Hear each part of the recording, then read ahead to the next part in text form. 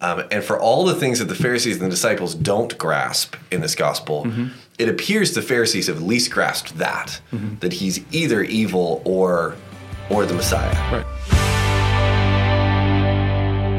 Welcome back to the Bible Study Discussion Podcast. Thanks so much for joining us as we read through and discuss the book of Matthew. I am Wayne Charles Rosinski, and I'm here with... Just Josh. Just Josh. He's got a middle name and a last name too, but you don't get to know it. His last name is Droke, we'll tell you that. Because you can find that on the church website. My middle name's Michael. It's just not that impressive. Wayne Charles Rosinski. That sounds very royal or something. I'm very fancy. Very fancy. I'm not very fancy at all. Get you up. We are in Matthew chapter 12 today, following chapter 11 and next in 13, at least if things go according to plan. If the Lord tarries, as they say. If the Lord tarries. Josh, would you pray for us as we begin? I'd love to.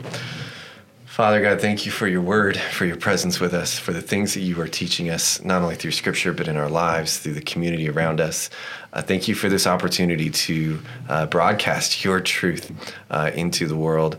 Thank you for the ways that it shapes us, guides us, and forms us ideally to be more like you. Would you form our hearts and minds in this time together? In Jesus' name, amen. Amen. Now we'll get started in chapter 12.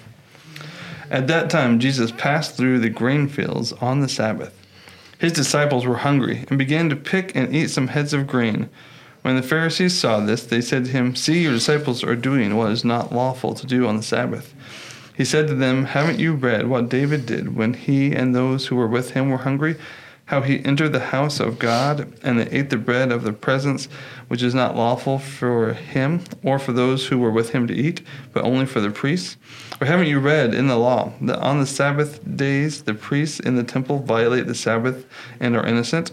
I tell you that something greater than the temple is here. If you had known what this means, I desire mercy and not sacrifice, you would not have condemned the innocent, for the Son of Man is Lord of the Sabbath." Moving on from there, he entered their synagogue. There he saw a man who had a shriveled hand, and in order to accuse him, they asked him, "Is it lawful to heal on the Sabbath?" He replied to them, "Who among you, if he had a sheep that fell into a pit on the Sabbath, wouldn't take hold of it and lift it out? A person is worth far more than a sheep. So it is lawful to do what is good on the Sabbath." Then he told the man, "Stretch out your hand." So he stretched it out, and it was restored, as good as the other. But the Pharisees went out and plotted against him how they might kill him. Well, that feels like an extreme reaction. It does. It does. So Sabbath is one of the Ten Commandments, but it is actually, by this point in their culture, it seems to be more than that. That it is a separator between them and the rest of the world. That this is the most clear distinctive externally between the Jewish society and the Roman society, that they have this day, and they've had it for a very long time, been following this practice for hundreds and hundreds of years. And so for Jesus to disrupt this is not just messing with a rule, it is messing with an identity. And when Jesus begins to mess with our identity, we do get a little bit pushy about that, although hopefully not quite as much as plotting to kill. Right. And commentators that I read were sure to point out that in Deuteronomy, it provides for grabbing grain from somebody else's field as you pass through. Which I feel like is weird because this feels fairly clearly about the Sabbath and not accusing the disciples of stealing grain from these people. But all the commentators wanted to make sure that there is a verse in Deuteronomy that says okay to grab some grain as you walk through the field. Like that's not the issue at all. The issue is the day of the week. And then Jesus gives those examples of David and his men, which... if they don't believe that Jesus is who he says he is, feels like a weird example to use. Sure. They were okay with David being an exception. Right. Yeah. Because David's kind of a big deal. Yeah. If you had your King David rookie card, that was one to hold on to. Yeah. Good call. So but then again to the priests on the Sabbath, doing the work that they're supposed to do on the Sabbath. That comparison feels maybe like it has more weight, because even if you don't believe that he is who he says he is, Right. like there are some people who do some work on the Sabbath that you are okay with, Right. to some degree. So it's interesting to read in one commentary in verse 11, if you had a sheep that fell into the well on Sabbath, wouldn't you work to pull it out? There actually was a law on the Jewish books that we have seen it from an extra biblical source that said specifically, if your sheep or livestock fall in a well on the Sabbath, you cannot get them out. So they then made sub rules, because they couldn't break that one. So they make sub rules like, well, you can feed it. You can dump things down into the well so that it might be able to climb out, but you cannot actually rescue it. So Jesus maybe attacking the ridiculousness of all of that. Right. Guys, this doesn't make any sense. You're trying so hard to follow the rules that you're making up rules to allow you to break the rule, but still say you're following the rule. He may also, like, as I read this, just my first reaction is, knowing that law is there, is to think that he's looking at these Pharisees going, yeah, but you break that rule because that's a valuable commodity to anyone who has livestock, a sheep, etc. Like that matters to them. That's a lot of money down the drain if that down the well, I guess, if that sheep dies. So of course they go and get it out, and so it not clear exactly what Jesus is accusing them of, but as you said, that comparison of like, come on, guys, we do things, we do stuff. Why are you? Isn't this human being in need of healing so much more important than a sheep? And the truth is that probably to the owner of that sheep, the answer is no. Like, that sheep is very important to me in my livelihood. That guy is a guy. Right. And Jesus is calling them out on that attitude, and it seems to me, and maybe this is just I want to recognize that this may be my American modern lens on it, or on many people who've commented on it. It sure seems like he is pointing out the hypocrisy and the ridiculousness of that, how much we will bend the rules so that we can follow them. Not that we would ever do that kind of thing today, but that we could shift things in such a way that it makes us look good. When Jesus starts going after, it just feels like he starts going after their hearts. Right. Like, this isn't actually about a rule, guys. This is about you trying to be more impressive than other people. Yeah, and it's, I think anytime I talk about Sabbath, it's a struggle, because I think most streams of Christianity in the West very much undervalue the practice. So I guess this is in the Ten Commandments.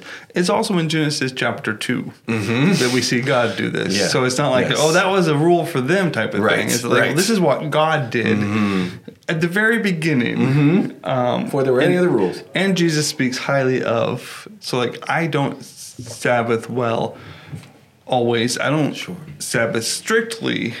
For sure. But to read some of the commentaries that talked about different sects in Judaism that wouldn't pray for healing on the Sabbath, or that, like, you didn't get medical attention unless it was life-threatening. It's like this guy's hand has probably been like this for quite a while. Yeah. Like, you know what? It's been like that for years. It'll be like that tomorrow. Come back tomorrow and heal him. And I'm just like, but if Jesus can heal him today, it seems better. Like, and that is doing good, then that to me and my way less strict looking at Sabbath seems like, yeah, of course, if you have the opportunity, you do the good. But just to read about some out of just their following rules, and some probably out of really thinking that this was like we don't take the Sabbath seriously enough. Sure. So some of those streams of Judaism were really just doing their best to follow what they felt Scripture had laid out for them. Right. The rules there are in place to hold people to honoring these this design of gods that they Sabbath and rest, and you can understand based on our human desire to push boundaries and to kind of work our way around things that they would say, no, this one's really important. We're really going to hold into it. In so doing, they ended up just piling on rules that helped them work their way around it, and it's the same result in the end. Yep, and then that I desire mercy and not sacrifice. Another quote from the Old Testament that he brings there that God is more concerned about your heart than your outward appearance of doing the right things in front of the people. Yes, and to insult the Pharisees, to say, "Oh, you don't understand this Scripture," it'd be their value in society was from understanding the Scripture and being able to teach others. So that's a tough one. And then the following verse 8, for the Son of Man is Lord even over the Sabbath, which just, I mean, he's making a messianic claim there, but to insinuate that somebody could be Lord over everything else and not the Sabbath, like, it's just a funny statement. It's a ridiculous, like, if God is Lord, if Jesus is Lord, he's Lord over all of it, not 6 days a week. Right. And that line for me is one that I think I can read right through without slowing down to one of the commentators pointing out that, like, this is just one of those cases when we look at Jesus' deity, I don't go to Matthew 12:8. No, I could. Sure. Because Jesus is claiming to be God. Yes. This is what he's doing here. Yeah. I just read it in a paragraph and keep reading. Oh, yeah. Yeah. You know, like, just part of a fight. That is Jesus as the Son of Man, one of his favorite types. Just claiming to be God, because we know that God is Lord over everything in the Sabbath. And which, again, I mean, going back then to the Pharisees' reaction to all of this, they're not just plotting to kill him because he did a nice thing for a guy and healed his hand. They're plotting to kill him because he is claiming to be God, which, if anybody claims that falsely and then is leading a whole lot of people to follow them, we would also be very concerned about that. That would be a problem. And then, on top of that, he is disrupting their specialness, their identity as a culture. What makes them, in their minds, uniquely blessed by God is that they follow these rules. And this, in the same way that modern American Christianity has elevated sexual rules above everything else, they elevated Sabbath rules above everything else. And this is what sets us apart and makes us different and where we find our identity.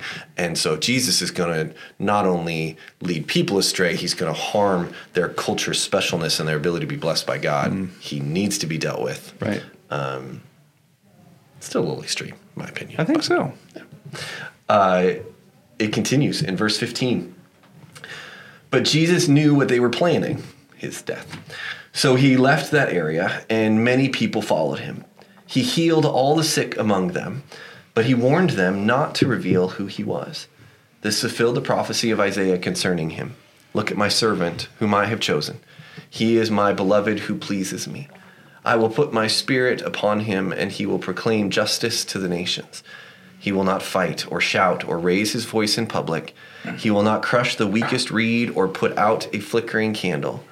Finally, he will cause justice to be victorious, and his name will be the hope of all the world. I think one thing, just those two lines about not breaking a bruised reed or putting out a smoldering wick. I think one thing I see is just that, like, Jesus will not turn away those who are clinging to hope. Like, there doesn't have to be a lot of hope. doesn't have to be like we 100% believe know what you're doing all in, but like that bit of hope that's there that might be growing in people, it's enough. Mm-hmm. Mm-hmm. He's not going to shut it down.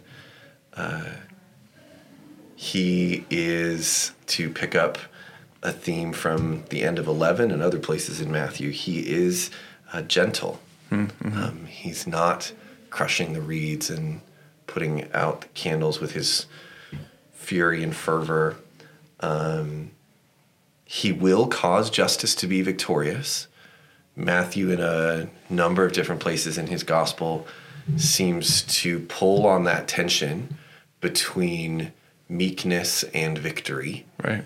And this is another one where he's going, look, it doesn't have to look domineering. It doesn't have to look violent. Mm-hmm. In fact, Jesus is calling for victory and justice to be done differently than that. Right. So he will not fight or shout or raise his voice in public. Seems to be in reference to verse 16 that he warned them not to reveal who he was. He was not making huge pronouncements. He is saying things like we were just talking about, Son of Man is Lord. He's claiming to be God. He's making these pronouncements, but he's not trying to dominate the airwaves. He's not trying to have a shouting match with people.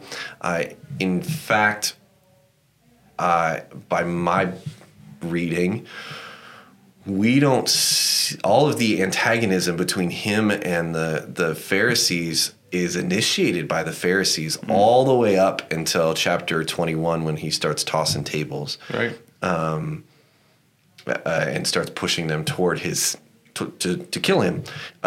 Here, he knew what they were planning, so he left. He backed down, walked away, begins healing people, says, "Don't make a big fuss about this." Trying to come in understated, not raising his voice or calling attention to himself, and yet he, in the end, doesn't need to call attention to himself for his name to be the hope of all the world eventually, when he has caused justice to be victorious, not through vengeance and violence, but through the cross. His name becomes the hope of the world. That's a provocative statement that Matthew just kind of drops in the middle of the gospel here. Yeah. He wasn't there to start the revolution that they were looking for. He didn't need the crowds to push him into power or ruling. There was the times where that tried to happen and he slipped through. He was like, nope, not. Yeah, he resisted. That's actually not how we're doing this. Yeah, over and over. Yeah. And for Matthew, just to review who Matthew is, being a tax collector, having worked with the Roman government, that would be stark contrast to the power grabbing that he has seen over and over and over again, and maybe even participated in. It's a different way of doing life. True different that. kingdom. Yeah. Picking up in verse 22. Then a demon-possessed man who was blind and unable to speak was brought to him. He healed him so that the man could both speak and see. All the crowds were astounded and said, "Could this be the son of David?" When the Pharisees heard this, they said, "This man drives out demons only by Beelzebul, the ruler of the demons." Knowing their thoughts, he told them, "Every kingdom divided against itself is headed for destruction, and no city or house divided against itself will stand. If Satan drives out Satan, he is divided against himself. How then will his kingdom stand? And if I drive out demons by Beelzebul, by whom do your sons drive them out? For this reason they will be your judges. If I drive out demons by the Spirit of God, then the kingdom of God has come upon you. How can someone enter a strong man's house and steal his possessions unless he first ties up the strong man? Then he can plunder his house. Anyone who is not with me is against me, and anyone who does not gather with me scatters.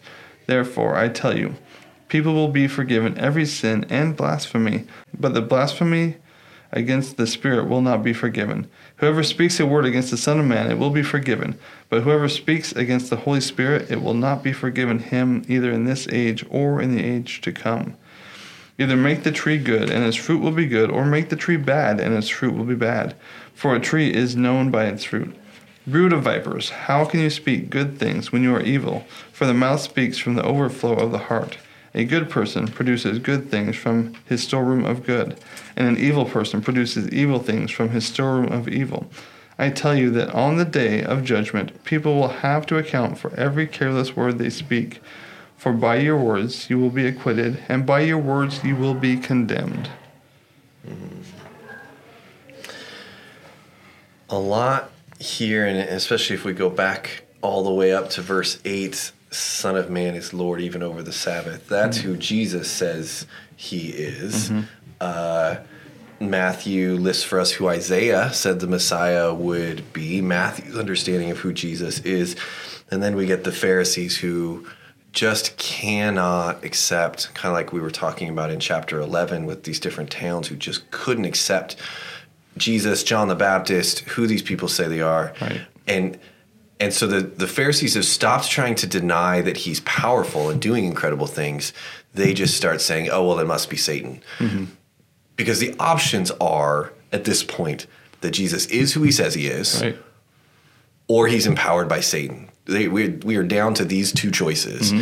And the Pharisees are so opposed to the idea that is right in front of them that Jesus is God, that he is who he says he is, that he is empowered by heaven, that they have to go the other way, because otherwise their worldview, their sense of self, their sense of power, Right. all of that disappears, and they just can't bring themselves to do that. And so they make what Jesus points out as a ridiculous declaration. And even the verse 23 says all the crowds were astounded as they could. So even the crowds were like, Right. Is this the Messiah? Yeah. Is this who we're looking for? And yeah, this house divided, that like Satan can't work against Satan and get stronger. Like that. It just mathematically doesn't work. Yeah. This is one of those verses that I think has made its way into our culture. Right. One of those things people say and don't realize they're quoting a Bible verse. Abraham Lincoln said it, right? Probably. He said it in Mark the Lego Twain. movie. Yeah. Yeah. But yeah, that and then the anyone who's not with me is against me feels like a very strong statement. Yeah. And really, Exclusionary. I think a commentator talked about it. It's saying that you can't be neutral, and he's got to that point. You can't be like, well, maybe Jesus is okay. Yeah. Like he is either God, or you have to decide that he is empowered by Satan. Yeah. There's not. I think in our United States we have a lot of cultural Christianity, or have in the past had a lot of cultural Christianity, where you could go to church most Sundays and call yourself a Christian, but not really live for God. Sure. And I think this is just calling out like you actually have to either kind of be all in on this or not be in this. It doesn't work to be, my parents were Christians, so I'm a Christian. Right. Right. I guess you would be a Christian. You would be a Christian without the S. That's my whoops. But I know what you mean. It is the famous C.S. Lewis idea that he is liar, lunatic, or Lord. He's either evil, crazy, or he is who he says he is. And for all the things that the Pharisees and the disciples don't grasp in this gospel, it appears the Pharisees have at least grasped that he's either evil or the Messiah. Right. And so they have to go with evil because they just can't come to the Messiah point. And they're wrong about that. They missed. And then we get to the that verse about the unforgivable sin. I meant to look up exactly where in I believe it's 1 John. He also references the unforgivable sin, this blaspheming of Holy Spirit, and in 1 John it is stated something like, well, we all know this unforgivable sin. You know. And we read that and go, well, that is out of context and weird, and no, John, I don't understand what you're talking about. Help me. This helps because it is so very much in a context, essentially, Jesus saying, look at what the Holy Spirit is doing right in front of you, and if you call the good of Holy Spirit evil, there's nothing I can do for you. Right. Like it's not even a, well, I will condemn you, and that is like that's just unforgivable, and if you ever do that, you're condemned for all time. It's just a at least in my understanding, there's just nothing I can do for you. Right. Because you are forgiven through recognizing who is Lord and what the good that Holy Spirit is doing. You're recognizing that in front of you.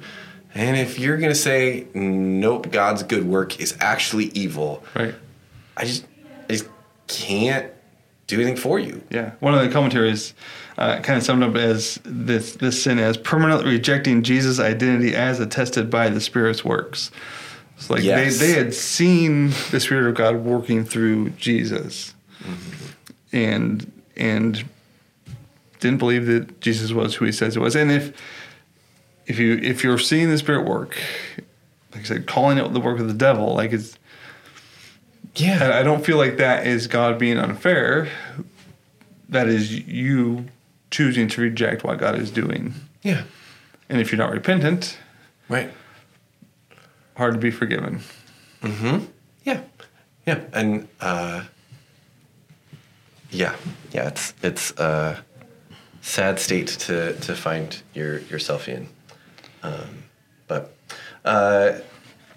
Brood of Snakes, I don't know if you saw a lot on Brood of Snakes. I saw a little bit. Other than it just keeps coming up. It's like it just seems like a common, because I read that and I go, man, that sounds brutally mean. But it just keeps coming up like it's just a thing people would call each other. Say, right? I mean, he's not complimenting them. No, it is an insult, but it doesn't feel like he's giving them the finger or something. He just like it's a standard way to refer to their badness. I don't know. Yeah, it just keeps coming up.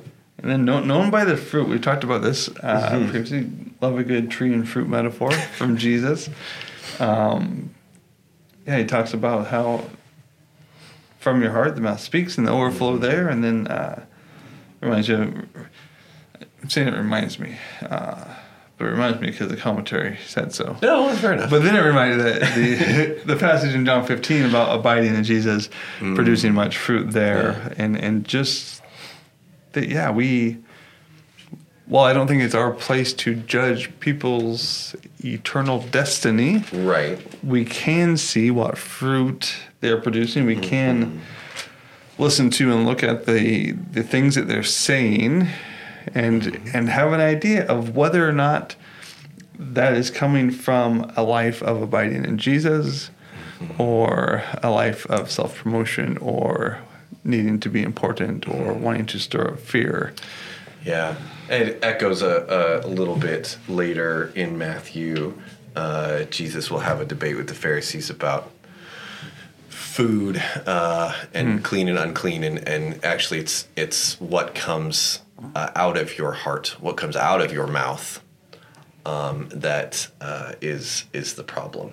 And so not the only time Jesus will pull on this theme of that our words also matter quite a bit.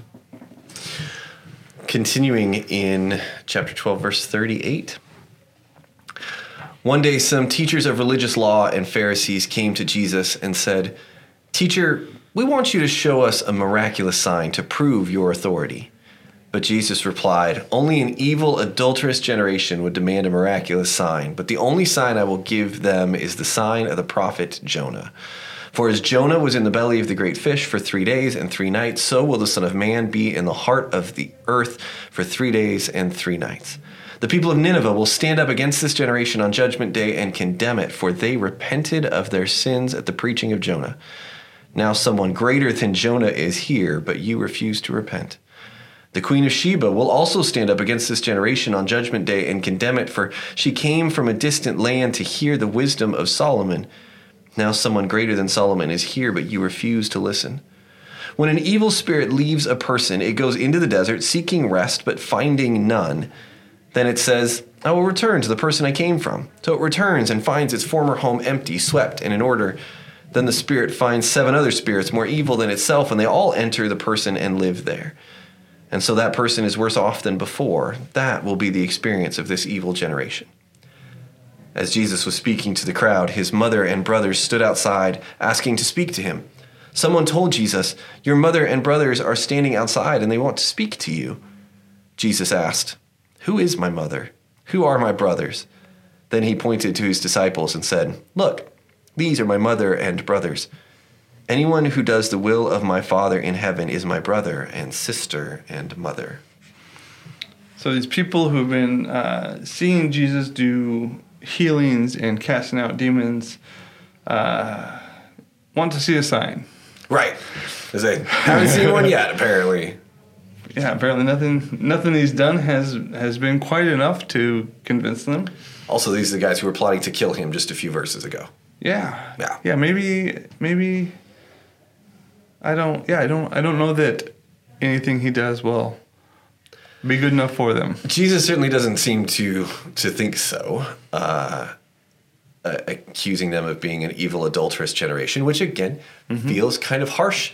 It's very much in line with the prophetic language of the Old Testament. That is, the people of Israel wandered away from God. They're being adulterous in that way. So he's simply lining them up with the people that they'd like to condemn in hindsight.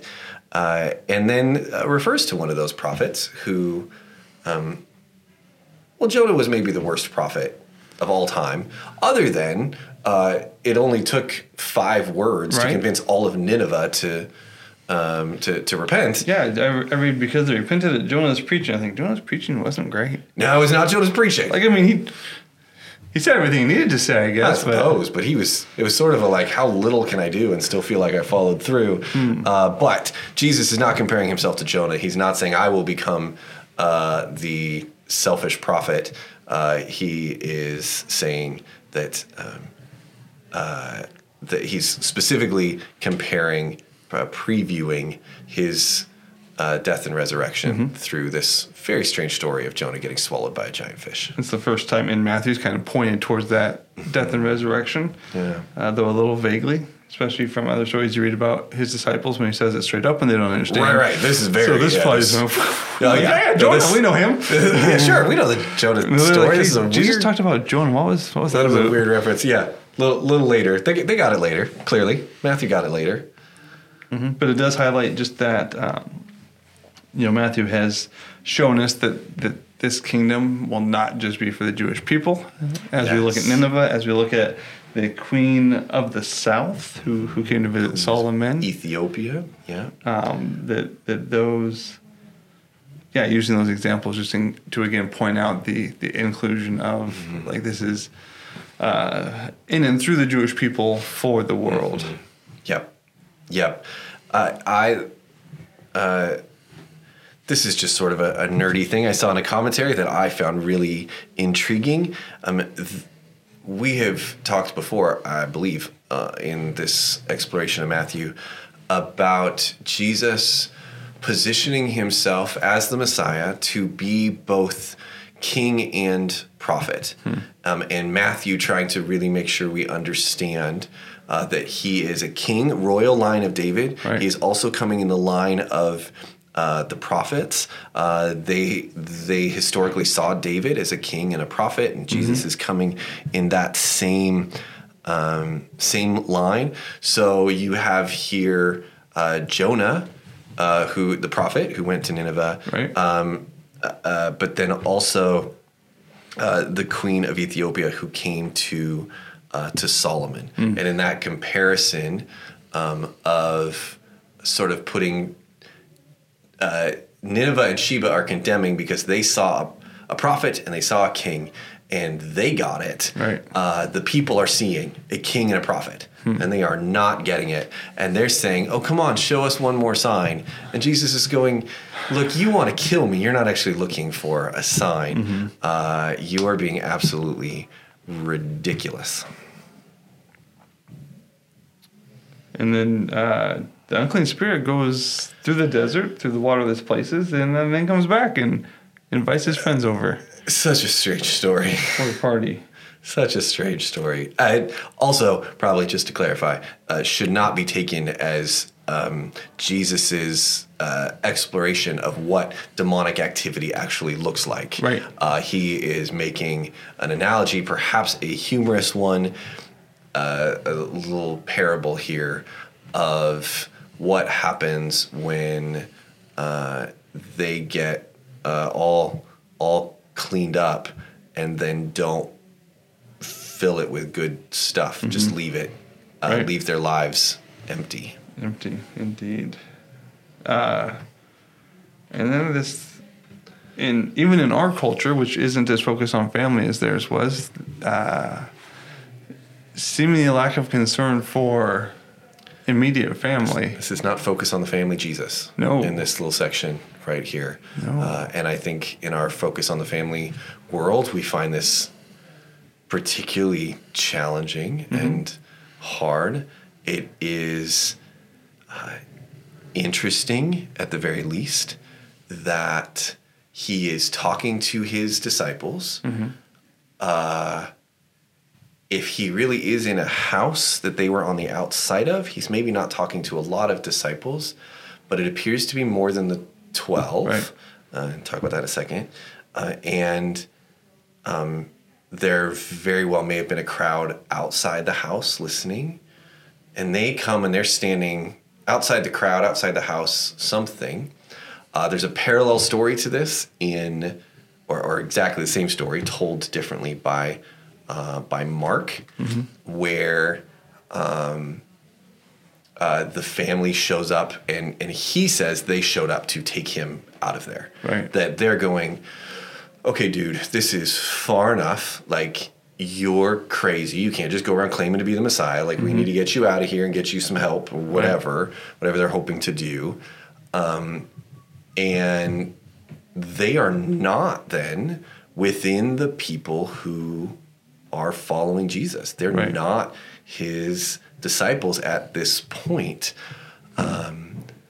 We understand that later, after his death and resurrection, he has at least one brother who steps up as a key leader in the early church. His mom appears to be a key person both at the end of his life and the beginning of the church movement. But at this point, they are sort of outside that. And he's going, no, I'm setting up a new thing. I'm setting up a kingdom of heaven. I'm setting up a new family, a new way to be community. Right. And you guys are choosing to be on the outside of that. Verse 47 is not in all manuscripts. Right. Someone told Jesus, your mother and brothers are standing here. So maybe just included later to help make Jesus' response and question make more sense. But it is, who is it that's interrupting Jesus' teaching to say, hey, your family's here and they want to talk to you? Right. I wonder if it's actually the Pharisees going, hey, your family's here. Aren't you going to stop with all this? Like, they're trying to cut him off from preaching. Right. Whoever it is trying to stop him, say, hey, your family's here. And he goes, no. The priority here is these people because they actually understand who I really am. Right. And again, this isn't just the 12, because he says, anyone who does the will of my Father in heaven is my brother and sister and mother. That is not a... we added it later in our English context. Like, that word sister really is in there. That's not very common in what Jesus talked about. So he's clearly referencing men and women who are sitting there listening to him as his followers and saying, these are my people. Doesn't mean he doesn't want his mom and his brothers to be part of that. Right. But they're in some way trying to distract him or pull him away from who he really is. And we just see that over and over again in this chapter, defining who Jesus really is and rebuffing the people who want him to be somebody different, which maybe is my big takeaway from this chapter. Yeah, I think we see, like there's other times we see Jesus' brothers encourage him to go out to a feast in John, seemingly antagonistically. I think it's important to look at, like, especially when Jesus is obedient to his parents, like early in Luke when he's 12-ish, and then on the cross when he has, like, on the cross talking to John about taking care of his mother. Like, Jesus cared for his earthly family. This wasn't that I don't care about them. Mm-hmm. This was that this is more important. And like we see when Peter tries to keep Jesus from dying, Jesus has strong words for Peter. Mm-hmm. And we never think, oh, maybe Peter didn't really love Jesus. Like, Peter was just thinking as a human. So this isn't, like, this might not be Mary not believing that Jesus is who he says he is, or Jesus is going to do these things, but Mary, seeing Pharisees who want to kill her son, like, hey, let's not do this. Tone it down. Let's go home. Let's regroup. So to see, it's not, Jesus isn't saying that family isn't important, or to not care for family, but, like, following God is why he's here, and this is his mission, and this. And he just isn't going to put up with people who want to pull him away from who he is, the mission he's on. Right, be it Peter or Mary or maybe Paul. Pharisees, whatever. Right. That was a nice 70s music reference. I did catch it. It was good. I didn't want to say them in order. No, you kind of tripped me up with the order there, but you got it all. Got it all. Yeah. So you mentioned your big thing already. Yeah. I guess that leaves me. Oh, man. I think for me it has me just wanting to be aware of the fruit that's coming out of me. Am I abiding in Jesus so that people see God in me and working through me? If people are looking at my life in person or on the line, are they seeing things that they can go, that seems like he is abiding in Christ? Yeah. Yeah, that's good. Good question for all of us to figure out. Indeed. You want another question to figure out? Let's do a question. You like that segue? That was nice. Man. It's like I trained for this. I don't. You don't like practice some of these things in the mirror? Just sit at home and practice? Every time I do this, like it's Trivial Pursuit, like I snap the card, like, don't look at the question. Don't look at the question. I do like this one. Good. If you could be, do you have a serious one? Should we do serious one first? Because this one's just fun. Oh, mine's not that serious at all. Okay, good. If you could be any athlete for a single game, who would you choose? I'm thinking like I have to think about it, but I think it would be Cal Ripken Jr. breaking the Ironman record. Ooh. Like that feels like... That was a very specific game. I'd like that. Yeah. Sounds like... It's a game, and it's not... Like, it's amazing that he did that, but it's not such a feat of athleticism like most games you'd probably think of. Like, the quarterback that did this, like... Right. Like, he played good baseball for a long time. Yeah. Like, and he had to play good baseball to keep playing for that long. Right. And I sometimes feel bad for his brother Bill, who played a lot of good baseball, but nobody knows who Billy Beckon is. Some of us do. But I think Cal Ripken Jr. breaking that. I remember playing all those games in a row. Yeah. Okay. Yeah, that's a good one. I like that. And for you, sir, would you rather be a great musician, artist, or athlete? Okay, first of all, musician is an artist. It's just... Don't disagree. Okay. I just read the card. Just write what I said. Send your comments and angry letters to... I've made a mess. The card's on the floor. Would I rather be a great or a famous? Great? I know I lost it. I don't know where it went. Oh, here it is. Would you rather be a great musician, artist, or athlete? I have wanted to be a great athlete my entire life. So I think at nearly 40, I'm changing my answer, though, because you can be a great musician for a lot longer than you can be a great athlete. So I'll take great musician. Having some jealous of Taylor Swift vibes, I think, is really what's happening. But does anybody really want to go to another Kiss, This Is Our Last Tour, or I know. Brooks and Dunn, we're playing the local casinos tour? The local casino thing is a tough gig. I do feel bad for the people who are used to the stadiums. Terry Clark, who is a Canadian and a country music artist from early mid-90s-ish, is playing in the center at the casino in a couple of weeks. And I'm like, yeah. I feel like she should have invested better and she wouldn't have to do this. Very judgmental of me, but... but like, I also would imagine there's quite the high of doing a concert for other people that you still want. And that's fine. I just... at least you can Yeah. do that. Like, there's going to be Michael Jordan's not playing in the NBA anymore. No. Not even, I mean, if he wanted to, I suppose he probably could play in some sort of knockoff league. They would pay him to do that, to sell some tickets. But you could coach. Like right. You could do those kinds of things. I think if I had to pick between athlete with a great athletic career and then coaching, okay, we'll do that. I would do that over musician with a good career and then Into the casinos. playing at fairgrounds and casinos when I'm 60. That's fair. Okay. Or I could just do neither, which seems, at this point in my life, seems most likely. That seems to be the path that I'm on. I can be an average athlete and an average musician, which makes me an average artist. There you go. I like that. I'm below average at all of them. So I just talking to microphones and stuff. I think you're probably at least an average athlete. I appreciate that. I haven't played basketball with you in like 6 years. Yeah, no, it's... but when you did, I'd say you were at least average. Because at my peak, I was nearly average. But think of all the people that never touch a basketball or a soccer ball.